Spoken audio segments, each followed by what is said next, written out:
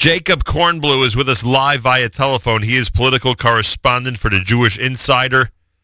You see him very often covering stories, especially in New York and Washington. Jacob Kornblue, welcome back to JM in the AM. Good morning, Nachum Segal.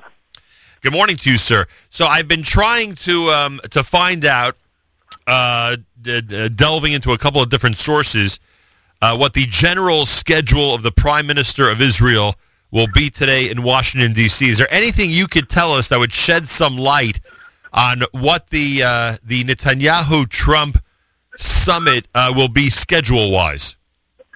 Well, the Prime Minister today is huddling with his advisors to make sure that with an unpredictable president like Donald Trump, that nothing goes sour during the meeting. Obviously, they'll have a meeting. The schedule is not out. It's yet to be determined if they will have a working lunch, but they will do a joint press conference and take questions from reporters.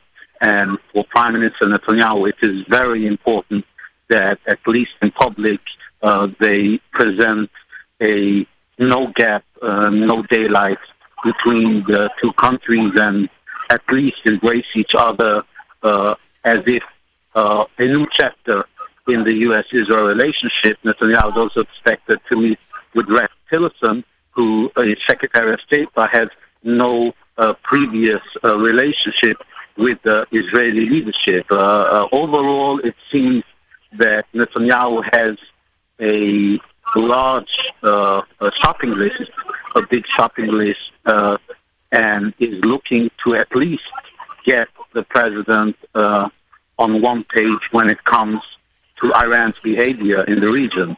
Obviously, the Iran deal is on the agenda, but nobody expects the president to rip up the deal.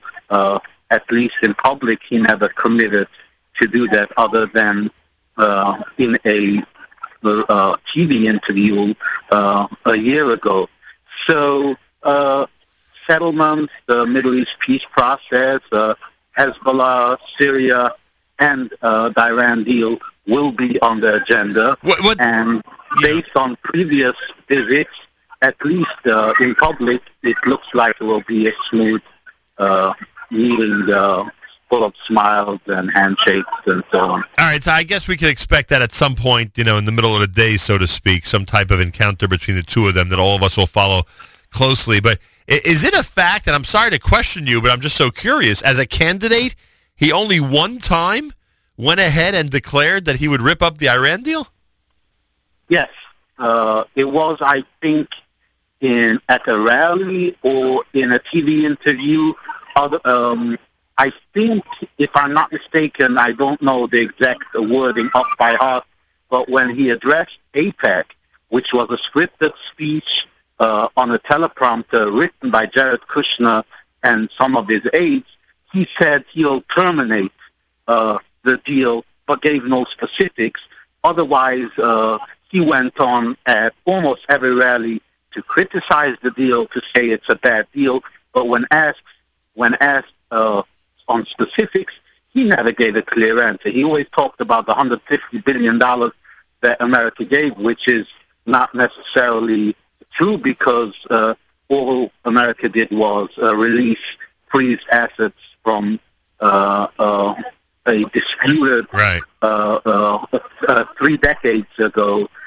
So, again, President Trump hasn't laid out, at least when it comes to the Middle East, a clear plan on what he plans to do. If it's even on the Israeli-Palestinian front, when he gave that speech at AIPAC, obviously he said he's going to move the embassy to Jerusalem, and according to reports, he was ready to do that on Inauguration Day, but he dialed it back after speaking with leaders in the region. And obviously, Israel might not be pushing for it because Netanyahu rather had a commitment of the president to build in large settlement blocks, or at least get on one page when it comes to the Iran deal. Jacob Kornblue with us, political correspondent for Jewish Insider. Well, you just cited the story that you shared today with your readers, and a Haaretz story about Senator Bob Corker declaring that President Trump was ready to move the embassy and make the declaration literally within seconds after being inaugurated. Is there any further word or any way to substantiate how close the president was to doing that, or is that just, Bob Corker saying that, he was so enthusiastic about it, meaning the president, that some thought he might do it right away? No, I mean, Bob Corker is very close to the president. During the campaign, he was a very close advisor. And when it comes to Israel, he's not looking to bluff because he was seen as the least favorite to become Secretary of State from an Israel standpoint. Obviously, he's chairman of the Foreign Relations Committee, so he has a broad understanding. But from conversations I had with Trump aides after he got elected and moving into transition period, this was clearly something that they were planning to do as a dramatic statement that there's a new shift in tone on the U.S.-Israel relationship. And don't forget that he appointed one of his closest Jewish advisors, David Friedman, as ambassador to Israel, and he declared in his statement that went out through the Trump transition team that he'll work out of Jerusalem. So obviously it was planned to be rolled out in the near future. What happened is, one, President Trump is unpredictable. He can change his mind very fast.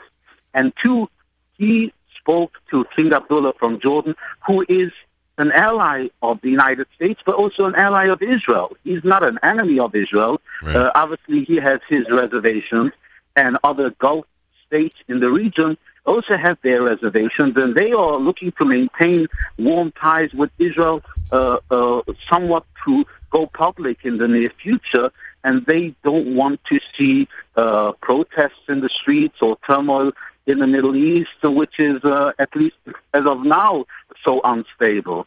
So I guess, and again, you never know. We can wake up tomorrow morning or watch the press conference with Netanyahu tomorrow, and suddenly Trump will come up with a statement that he is moving the embassy to Jerusalem. He's totally unpredictable. Yeah, the only predictability is his unpredictability.